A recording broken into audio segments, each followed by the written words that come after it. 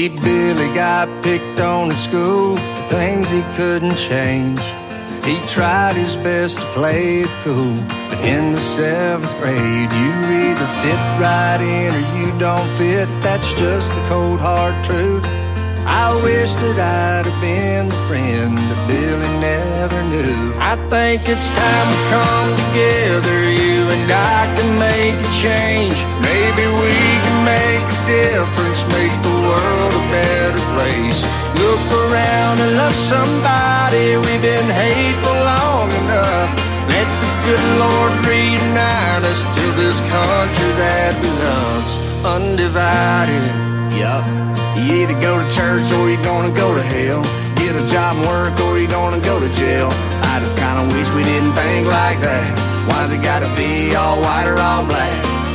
And when we gonna learn to try on someone's shoes sometimes? That's right. When we gonna start to see from someone else's eyes? I think it's time to come together, you and I can make a change. Maybe we can make a difference, make the world a better place.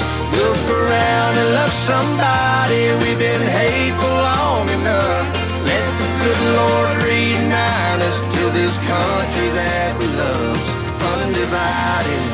Welcome back. Top of the second hour of today's Road Warrior Radio broadcast this Friday, March 10th, 2023. And again, joined by my special guest, Aman Jabi. Thanks, Brian and Jenna, for making the arrangements. Thank you, Aman, for taking the time and coming on the broadcast. Thank you again for having me. I really appreciate it, and I'm enjoying the conversation. As am I. And so just to sort of backtrack a little bit for people who may be jumping in now, you have a technology background. You were co-founder of a couple of tech startups. You are, in recent years, shall we say, the post-COVID era, post-COVID era. You're sort of a refugee of San Francisco who fled to the hills of Montana and have been doing some very interesting and provocative interviews since then with people like Maria Z, Buck Johnson, John B. Wells, Kate Dale, and some provocative titles of things, the final lockdown, LED streetlights, smart cities, CBDC, digital ID or digital prison presentation. The Buck Johnson interview is titled Our Coming Digital Prison. These are very shocking titles. Or how about this one? The Trojan Horse of the Digital Panopticon. If you understand the terminology, I mean, we've been hearing it on this network for a while, and it's been coming for a long time, as most folks that listen to this network know. But still, I think the way that you present the information, and especially with your technology background and how it relates to the cameras and surveillance technology, I think you are what I would consider an unimpeachable witness on the subject. So I appreciate your coming on and being willing to share your knowledge. Thank you for having me. It's important for me to, raise awareness and have the message go across. And those titles are all fun titles, and give credit to all the interviewers because they pick the titles when they present after editing, or most of them are unedited, but when they publish the interviews. So no credit goes to me. So those interviews, obviously, people can find, and also people can find you on Twitter at NoFlaps, and also on YouTube and Facebook and Instagram, and soon Patreon, maybe very soon. My interviews are all available, especially on Facebook, and I'm putting the selected ones on YouTube. YouTube has already edited out and banned 2 of them. So I'm going to move them to either Rumble or BitChute or both. Okay. Do you have any plans to maybe build your own site or anything like that? Very likely. Okay. But not it'll be a few weeks. Right now, my focus is on, and I don't want to digress if you don't want to go there yet, but my focus is on local action in the Flathead Valley area where I live. Mm-hmm. And so we have, a small movement, and it's growing, called Free Flathead, because we want to live in a free area and a free Flathead community. And so we're going to be having a website soon coming up there. And there are people who are working hard to get the message across, and we are building teams for local action. So I would like to talk to you more about that off air if we could, just as a sort of mental note. But also, that I think maybe gives us an opportunity to start here. Maybe we can start here and finish here at the end or something. But you have said it's not all doom and gloom. There are solutions. Before we dive back into the really scary details, do you want to talk about solutions maybe? Yeah, the solutions are not easy. And the solutions require a lot of knowledge and deep thought, because you have to walk through the gloom and doom before you come to the realization that there are solutions and that there is a way out. Can I just interject something real quick too? Mm-hmm. So speaking of the conditioning, which you touched on and we talked about just for a moment, people don't realize how they're being conditioned. We've talked about the Google Selfish Ledger on this broadcast in particular, and the network. I think the Selfish Gene, Richard Dawkins' book, was mentioned in the Verge article on Google's Selfish Ledger that was published back in 2018. And the Royal Society calls Richard Dawkins' Selfish Gene, published back in 1976, the most influential science book of all time. And I would call it a pseudoscience book. That's a really shocking revelation. And I think the reason why is because it plays on what I would call the first deception from Genesis chapter 3, and this idea that we will be as gods, and it really speaks to the narcissistic element in all of us. And people don't realize that's really a big part of how the big tech is working and how it's built.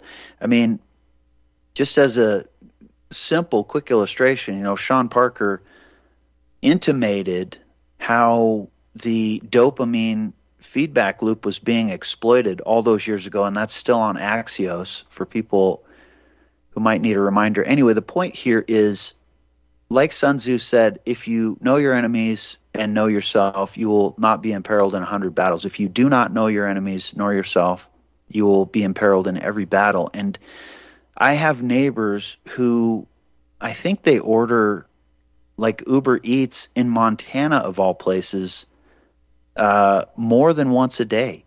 And if you don't understand how you've been, how weakened and I would say even crippled in a sense you have become because of that convenience, then you definitely don't know yourself, and you probably don't know your enemy.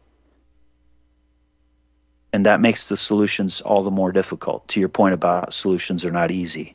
Right. Yeah. That's basically living in a world which is a simulation, right? We all live in a simulation right now. I don't know how many people will understand that. Mm-hmm. And the question is, to what degree are you willing to make your life really, really uncomfortable to understand that? Yeah. And then you have to make your life even more uncomfortable to get out of that simulation, right? So it requires a lot of, I don't know what the word is. It requires, I'll just use a slang call. It requires a lot of chops to be able to even kind of go there. Mm-hmm. But I've been doing local town hall meetings in Big Fork, and the last one was in Kalispell 2 Saturdays ago. And, we had a pretty good turnout of over 100 people. So I've now I've been hesitant for the last few months to talk about solutions because I still believe most people in the world are not ready for solutions. They do want to hear about the solutions because they think, oh, it's just a checklist. But it's much more than that. Absolutely.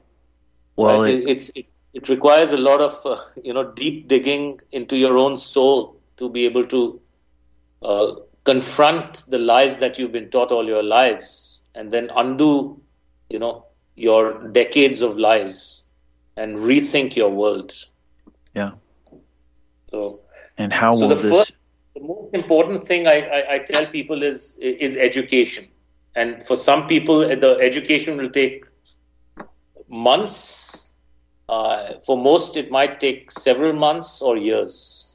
And for some, for more than 50%, it will never be the case because there's many ways to, hide your head in the sand, not wanting to know the truth. Cognitive dissonance is the Absolutely. word. But really, the most important thing is knowledge. What is happening in the world today? Why is it happening? And even more importantly, how it came to be. And that's a multi-hour session discussion. The second is to understand your status as a US citizen. And it could be for Australian citizen or UK citizen, but really my historical perspective and research is on the United States Constitution and the US citizen. So understand your status as a US citizen. It's a 14th Amendment citizen. And try and understand what is happening in the world today. Why is it pertinent and how it's legal and lawful, despite the fact that you think it's tyrannical. So I won't go into the details there, but because it'll open up a can of worms. But it's a really important gauntlet I'm throwing at your listeners. Absolutely. This audience is very familiar. Pardon me? This audience is very familiar with the distinction between a United States... Then they'll resonate with what I'm talking about. Mm-hmm. So number 3 is rethink fiat currencies. Because today we live under the Federal Reserve Act, which was enacted or signed in 1913 and enacted in 1914. So we live in a debt slavery system. And 99% of the United States dollar has been eradicated since 1913 December, since when the Federal Reserve Act was formed, and they are coming for the last 1%. Well, they said that it was formed to regulate the value of the dollar. They just didn't tell the public the whole story. It was to regulate the value of the dollar to nothing. To go to zero, exactly. Yeah. So I think one of the things, this is the horror movie that's ahead for all of us, whether you are worth 100 million or 10 million, a million or 10,000. It doesn't matter, because when the dollar goes to zero, even multimillionaires will be worthless. So a financial crash is coming. We are at the last 1% of the debt slavery system, and we have to rethink how we trade, what currencies we use, and whether we depend on this fake Federal Reserve pyramid scheme.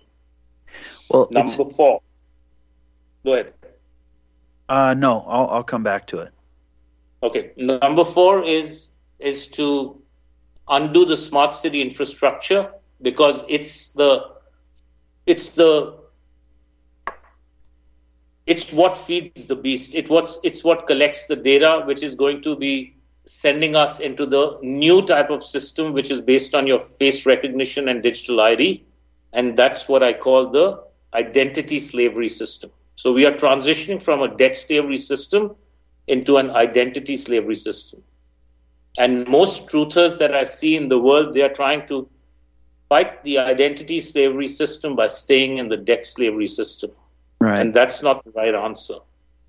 The debt slavery system also needs to be crashed if we want to build a better world.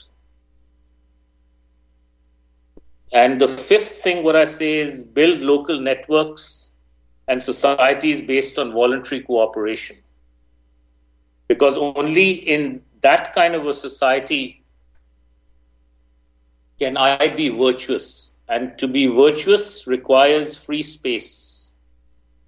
And to build free space and freedom requires courage to think, courage to speak, and courage to act. That's a lot to take in, like you said. And I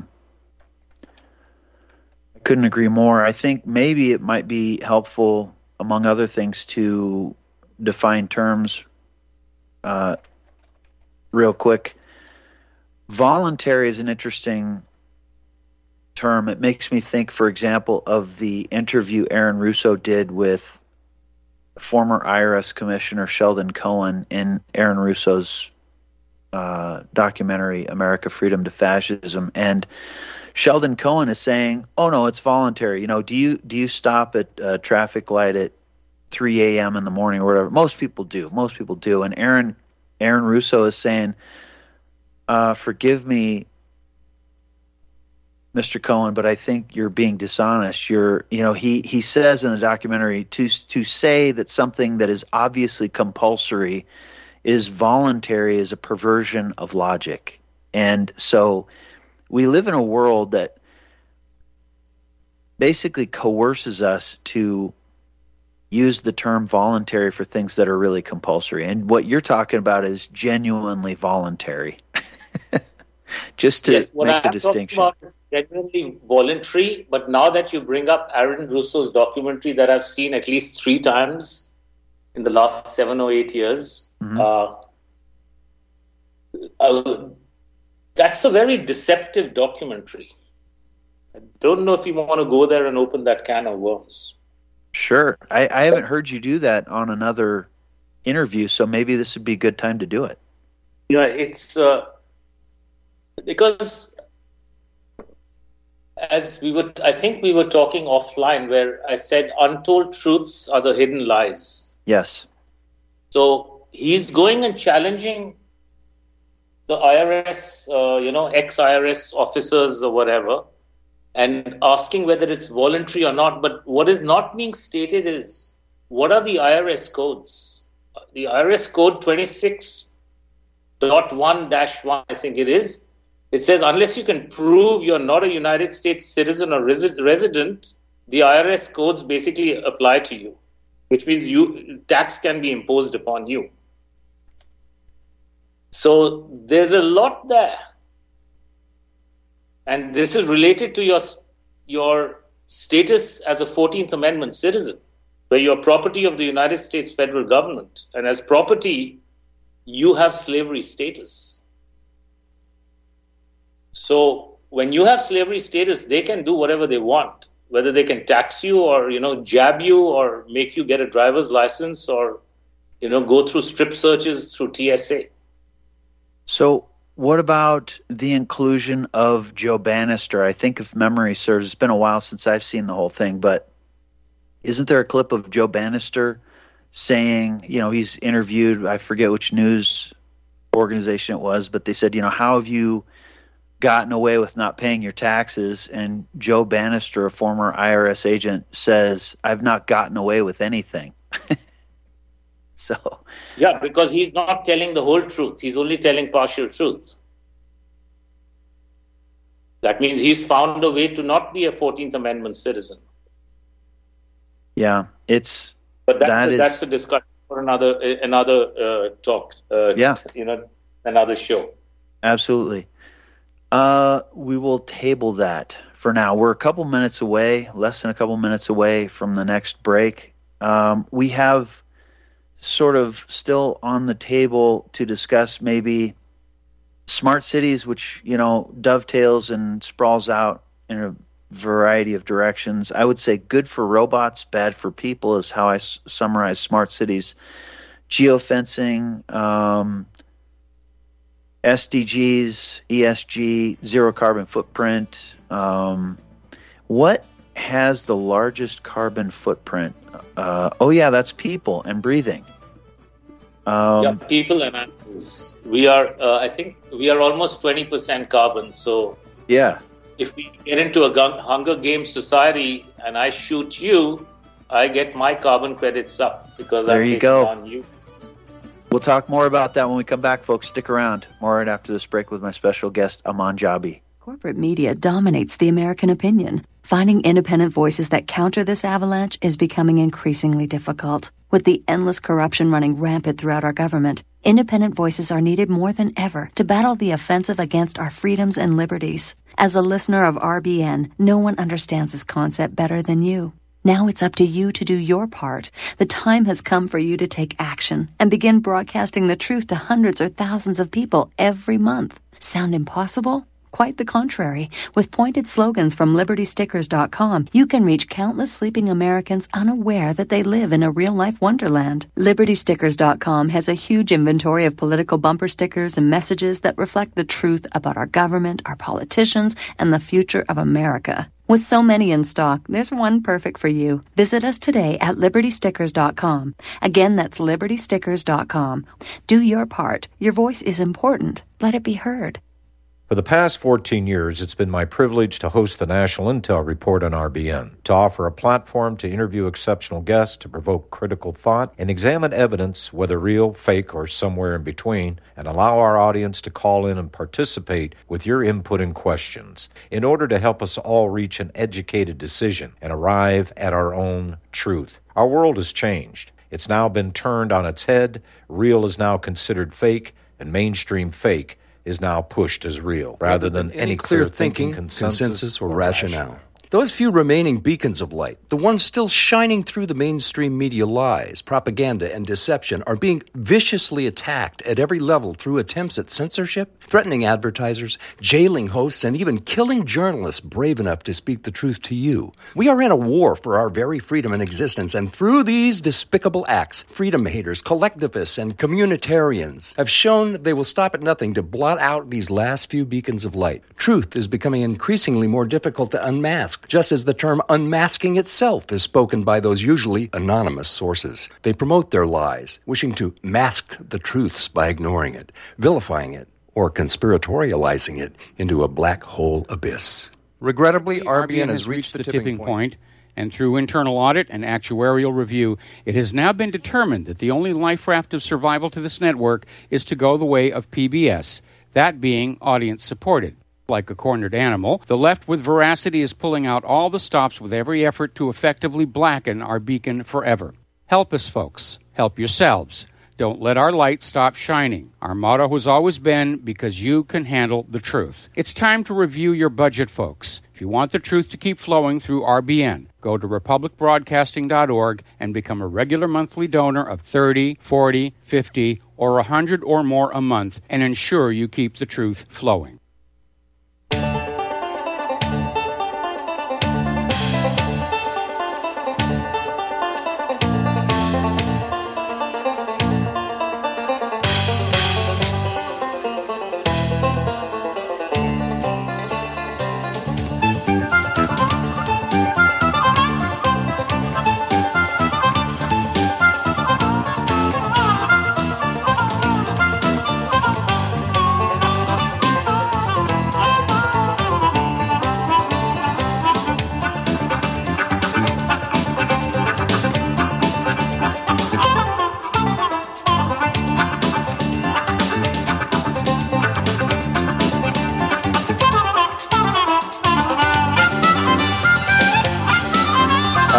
Okay, we're back.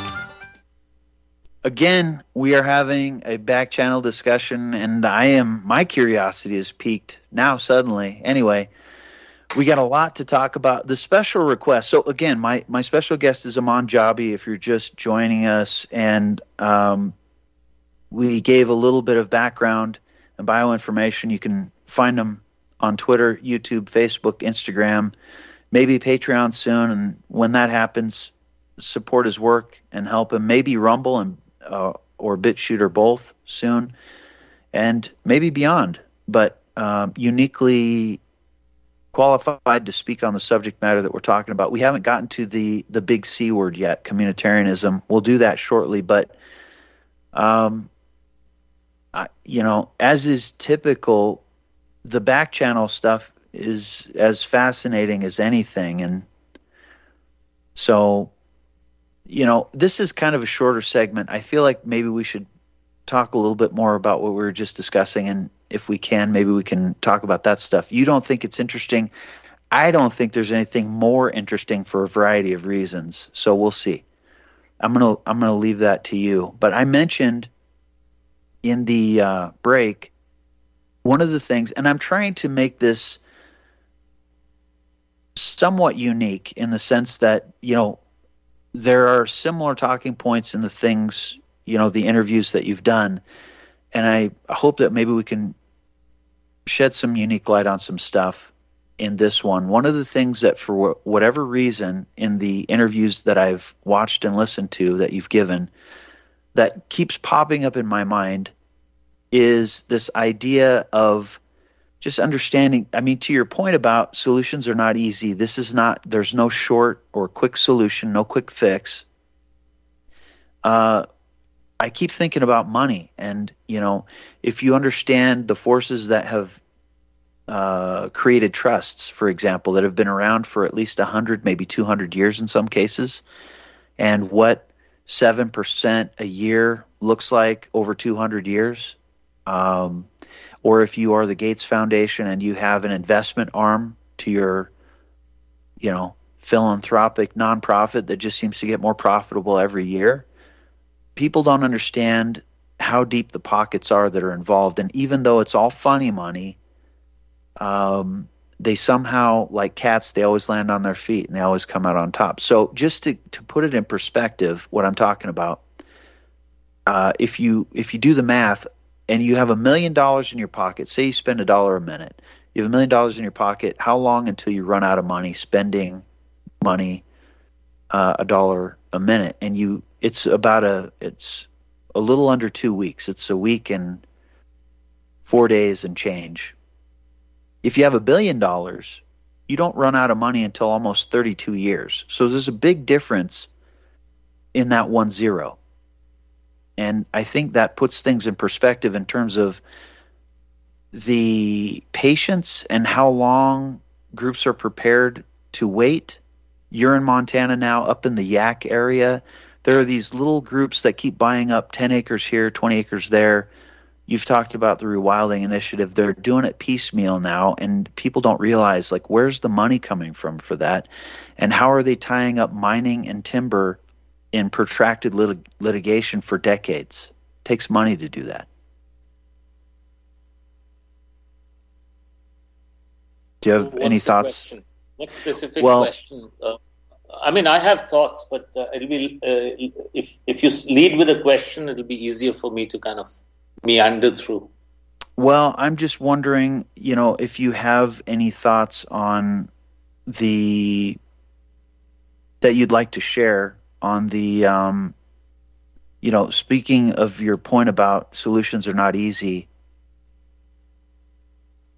how deep the pockets are that are involved, and, so even at a local level. The pockets are very deep and the people are very few. Yeah. So we are getting a lot of, in Montana, I have heard, I worked at a company called GoPro that many people will be familiar with. I was there only for a year. Mm-hmm. The CEO at the time, I believe he's bought a lot of property and moved to Montana from GoPro.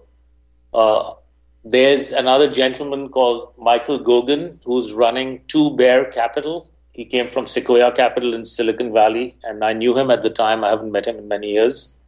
And he's brought a large fund to Montana. Montana is largely rural.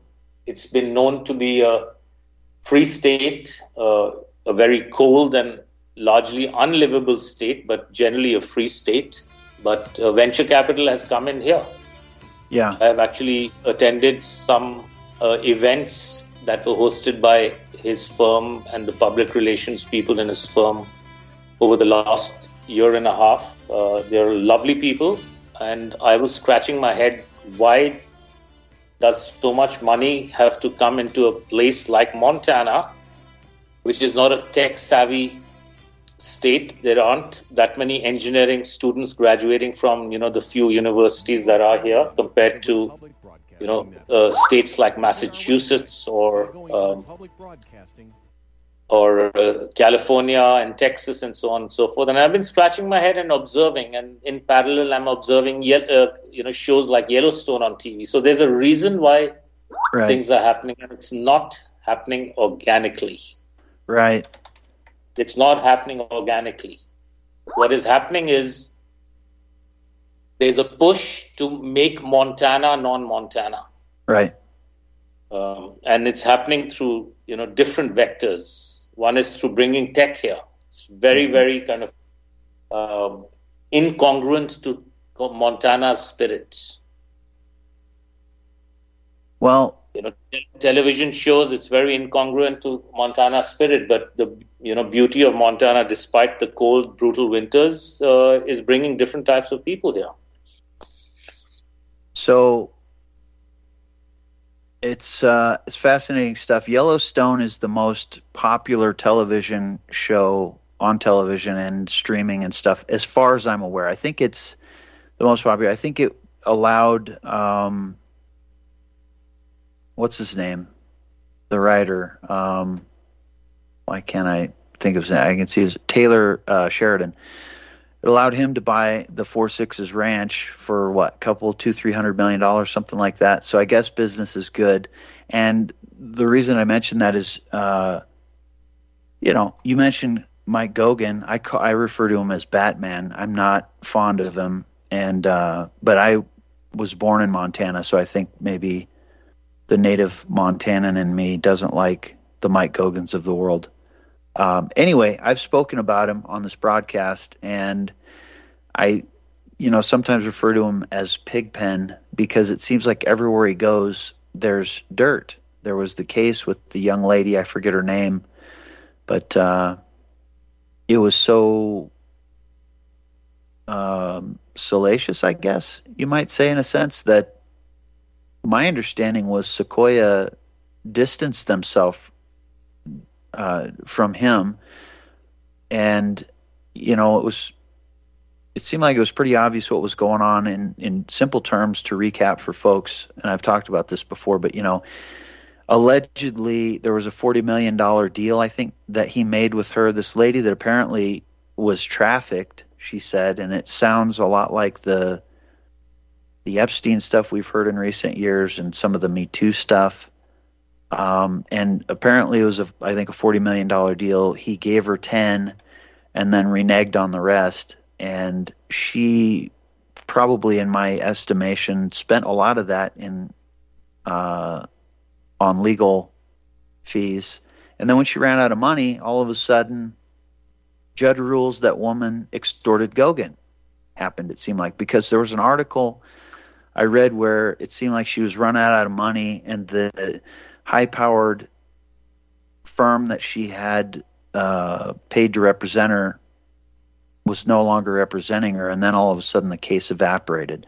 Then there was a situation with the Whitefish police chief where, funny things are going on, and I know that Gogan has his hands in just about everything in the Flathead. I actually attended the weird, I would call it like Fourth Industrial Revolution, transhumanist presentation he gave at the Flathead Valley Community College. Very creepy, very strange.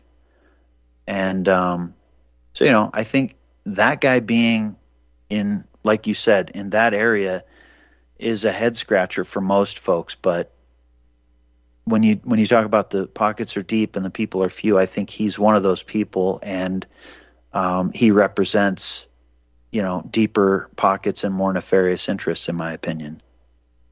Yeah, so the entire venture capital and private equity world is about pushing the 4IR and the transhuman agenda. Mm-hmm. Most people there don't even know it. But they are paid really well as partners of these companies, and they are not trained to question. They're trained to focus on making the money for themselves and for the company. And that's what I was mentioning during our break. Mm-hmm. Is I believe that Two Bear Capital has come to Montana because Montana has a different kind of spirit than most other states in this country, in order to normalize it to the same direction so that there is little friction when push comes to shove. Yeah. And as I can see now, push has come to shove. And not only is there little friction, there is none from Montanans. Yeah. Zero. Even after I have raised awareness in Flathead Valley now for over a year and a half, there is no resistance in any meaningful way than from a very few handful of people in Kalispell and Big Fork and stuff. So. Well, that I think needs to change, not just in Montana, but everywhere, especially in places that, you know, represent the, shall we say, traditionally American way of life and the idea of rugged individualism and that we are, you know, all created equal, which this all sort of scratches at the edges of the communitarian discussion. I think that we haven't gotten into yet. So I'm getting a request to say and spell your name slowly. Aman, A-M-A-N, and Jabbi, J-A-B-B-I, is your name. For those who may not be familiar, I think most people are probably familiar. But just again while I'm on the subject, you're on Twitter, YouTube, Facebook, Instagram, probably Patreon pretty soon, and maybe Rumble and or BitChute, and maybe beyond. But again, A-M-A-N and last name Jabbi, J-A-B-B-I. The guys who arranged the interview, actually, they were asking me to do that. So there we go. Mission accomplished. Thank you. I hope you guys are happy. Just kidding. So we have kind of a long segment now, and some of the things that we haven't really fleshed out, you know, the smart cities, the geofencing, the sustainable development goals, the ESG stuff, zero carbon footprint, and all of that with the subject of communitarianism in mind, I guess. So do you want to try to unpack all of that? I can. Okay. I can try. Let's see where we left off. Okay, we talked about smart cities to an extent, and I just wanted to touch upon geofencing. Geofencing is a concept where, I mean, literally it really means, you know, an invisible fence beyond which, you know, one cannot travel or go. Yeah. Right. So it's a geographical fence, so to speak. But it's connected to smart cities because smart cities are about locking people down into these human concentration camps, which they're not going to ever say that in the newspaper or mainstream media. But geofencing is going to be related to your central banking digital currency and your digital ID. And how? So let's say you want to fly to Paris.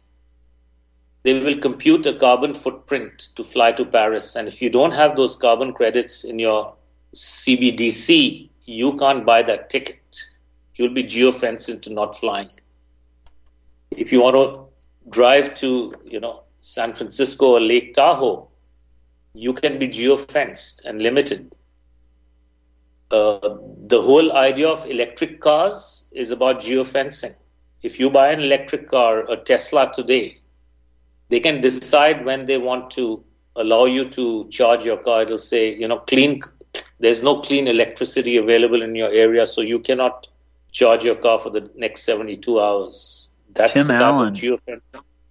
Tim Allen actually talked about that at one point. I know particularly he has said, you know, the Tesla that I have, because he's one of the car collectors, he says, this is an interesting car. Sometimes it won't let me get in and it won't start. Right. I saw a friend of mine in Kansas City sent me a a screenshot of his phone, clean energy charging of his iPhone. In your region, iPhone will try to selectively charge when lower carbon emission electricity is available. Isn't that one of the issues with the latest version, the latest update, I think? People are talking about that? Yeah, because they've introduced that now. Yeah. So it's about geofencing you in so many ways. It's not only a literal word, it's a metaphoric word, right? Yeah. So how far you can walk, that can be geofenced. And your prison guards will be autonomous drones, laser lights or LED lights, and a whole lot of weaponized infrastructure can limit how far you can walk or where you can go. Yeah. This is serious business. They've introduced 15-minute cities in Oxford and many other places around the world. And unfortunately, like in a deceitful manner, they're trying to pitch 15-minute cities as something that is coming from policy and government. But in reality, it's going to be through technology. So it's a red herring again, so that people don't fight their battles against the infrastructure. They're all fighting the battles against city council. Yeah. Which is completely, the wrong place to be looking at. And then, of course, your CBDC, which has smart contracts, that can be shut off where Big Brother doesn't want you to go. That's another form of geofencing. And then in the metaverse, who you can speak to, text, what music you can listen to, what books you can read, who you can email, that can be geofenced. And at the heart of this geofencing is your digital identity by virtue of your facial recognition. And it's all about access control through zero trust cybersecurity. So I hope that ties up the whole smart city and limitations of human access to things. I think so. There was what was it? Oh, gosh. Wired Magazine article recently. The battery that never gets flat. I don't recall. I haven't read that. January 19 of this year. I'll send it to you. Fiona Dunleavy, the battery that never gets flat. Your body generates enough power, enough energy to power wearables, medical sensors, and implanted devices, and tech designers are plugging in, literally, like vampires, I would say. But, when I mentioned this article earlier this year, I said, I thought we saw this movie. It came out in 1999 called The Matrix, where, people are in pods powering things. Speaking of the metaverse and this article, isn't that The Matrix? Anyway, being slightly facetious, but not really. Can you explain a little bit the concept of 15-minute cities, please? Yeah, the goal is, they've been talking about 15-minute cities and 20-minute neighborhoods. The goal is to push human beings into high-density zones with high-rise buildings and, what I call is pack and stack. Yep. There's also terminologies, I think it's called transit-oriented development. So there's if you look at Tulsa, Oklahoma, there's a friend of mine in Tulsa, she's a professor. She's doing a lot of work on smart cities and transit-oriented development in Tulsa, Oklahoma. So people can find her on various, YouTube or other channels. She makes some very interesting presentations on how philanthropic foundations, including Bloomberg and Kaiser Foundation, are pushing all the smart cities inside Tulsa and Oklahoma. But fundamentally, the thing is that they want to limit human beings in concentration camps, which are smart cities. And so where you live, you don't need to walk or bike or use an electric scooter more than 15 or 20 minutes to access your hospital, your schools, your shopping, your dry cleaners or whatever. So they want to keep people in these kinds of, localized zones. And it's going to be in the name of global warming and sustainability and climate action. So if I could absolutely, if I could just encapsulate this quickly, like the things that you've talked about in a practical sense. You live in the Flathead Valley area. We talked about Mike Gogan a little bit. You said, not speaking of him specifically or directly, but you said the pockets are deep and the people are few.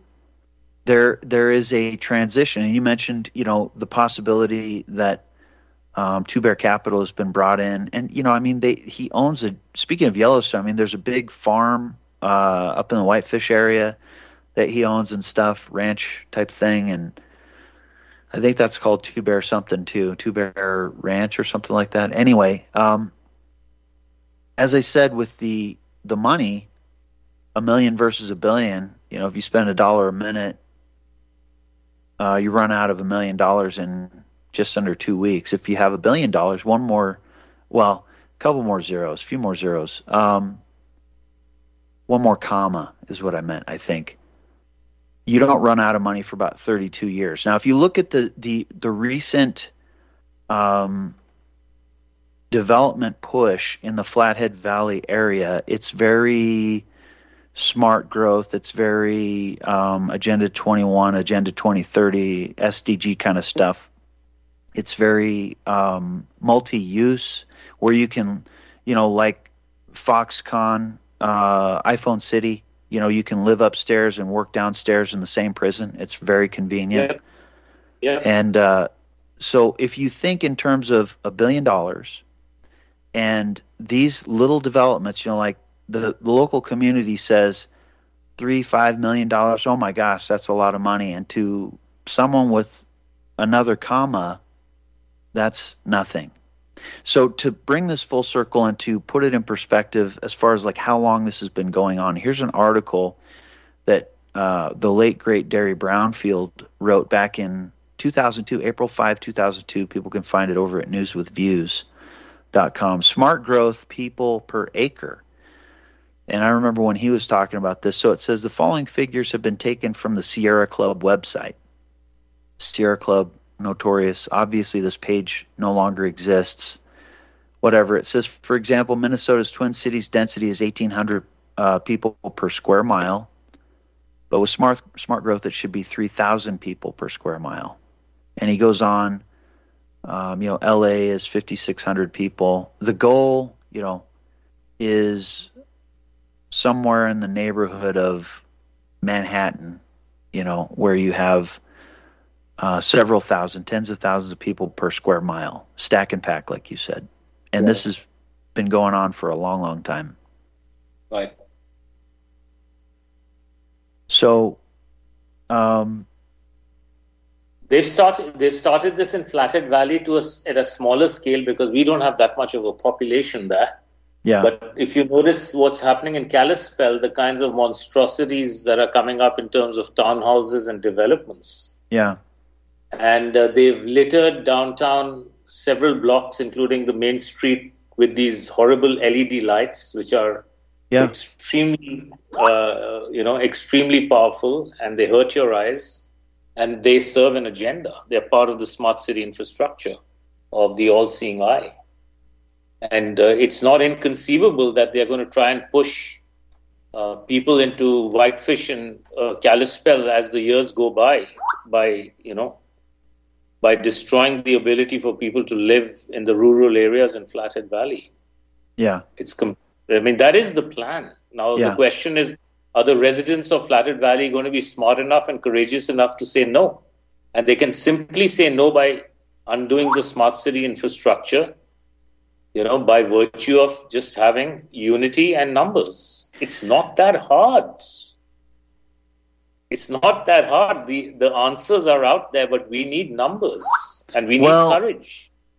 I think, again, getting back to your points, I've made very similar points on this broadcast. It's not, I would say it's maybe simple but not easy, as the cliche goes. And what I mean by that is I've joked, I sort of joked about running for mayor in Libby, Montana, the town I was born in. And I said if I ran for mayor, not that I would necessarily even want to get elected. But to raise awareness, I would say probably one of the first things I would say, and maybe the kind of centerpiece, the central plank of my platform would be something like, okay, we have this issue of inflation that the funny money system creates. If you're not familiar, go learn about that. But here's the problem. We have these services that we say we want, and we agree as a community these are the things that are important, like, plowing the streets in the winter and things like that, obviously. So we all agree on that. Now we raise a certain amount of taxes to pay for those services this year. Inflation dictates next year those services will effectively cost more, and the purchasing power of the units that everyone has will purchase less. So you have this widening disparity. How will we address that, community? And the problem is that, like you've said, the grants are bribery, and everybody goes looking for some kind of grant, federal grant, other grant.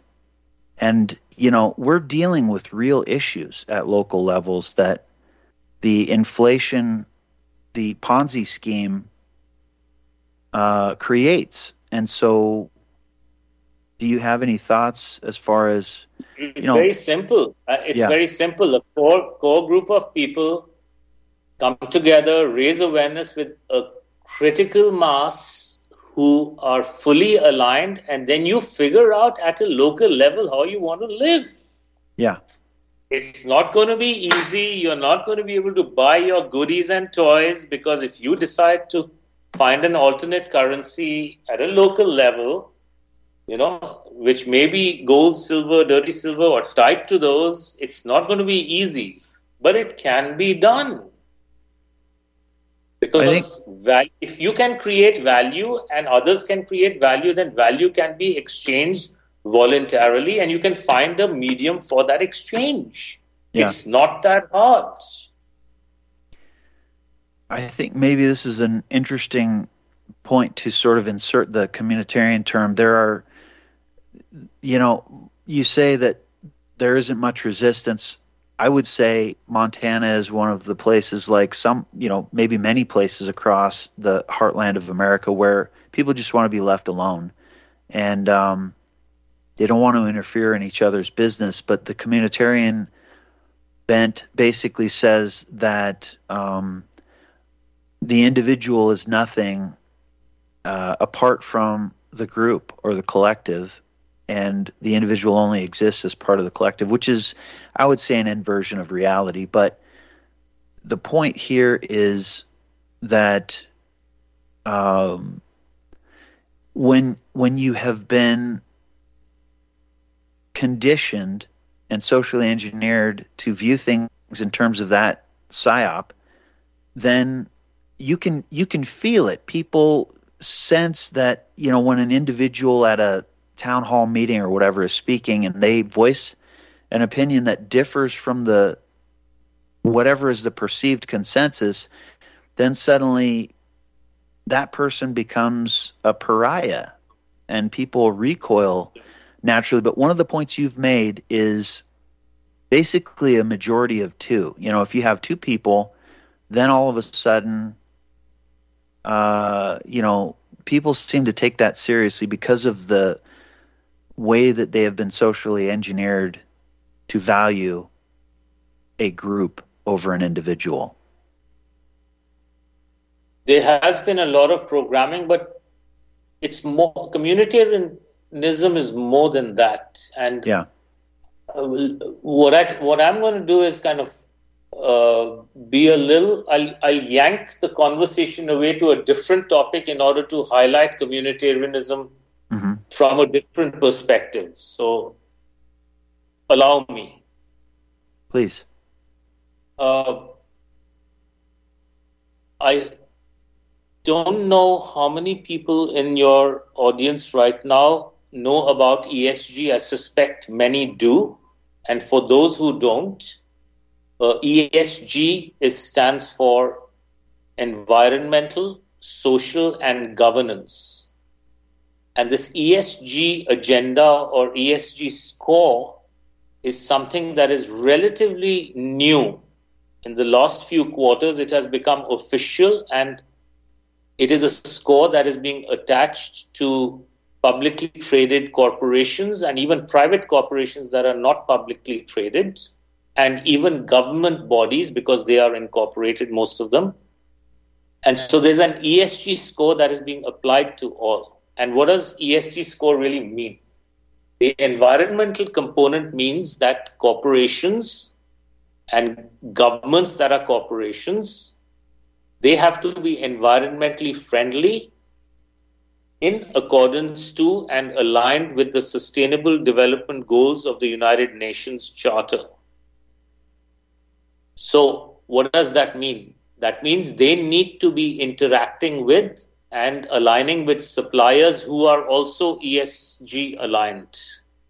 Their customers need to be ESG aligned, and so do their employees. So they can be monitoring their employees' driving habits or their eating habits, their consumption habits. So the corporations will be able to dictate how their employees behave, because if their employees don't behave well and they don't confront their employees to change their behavior, their ESG scores comes down.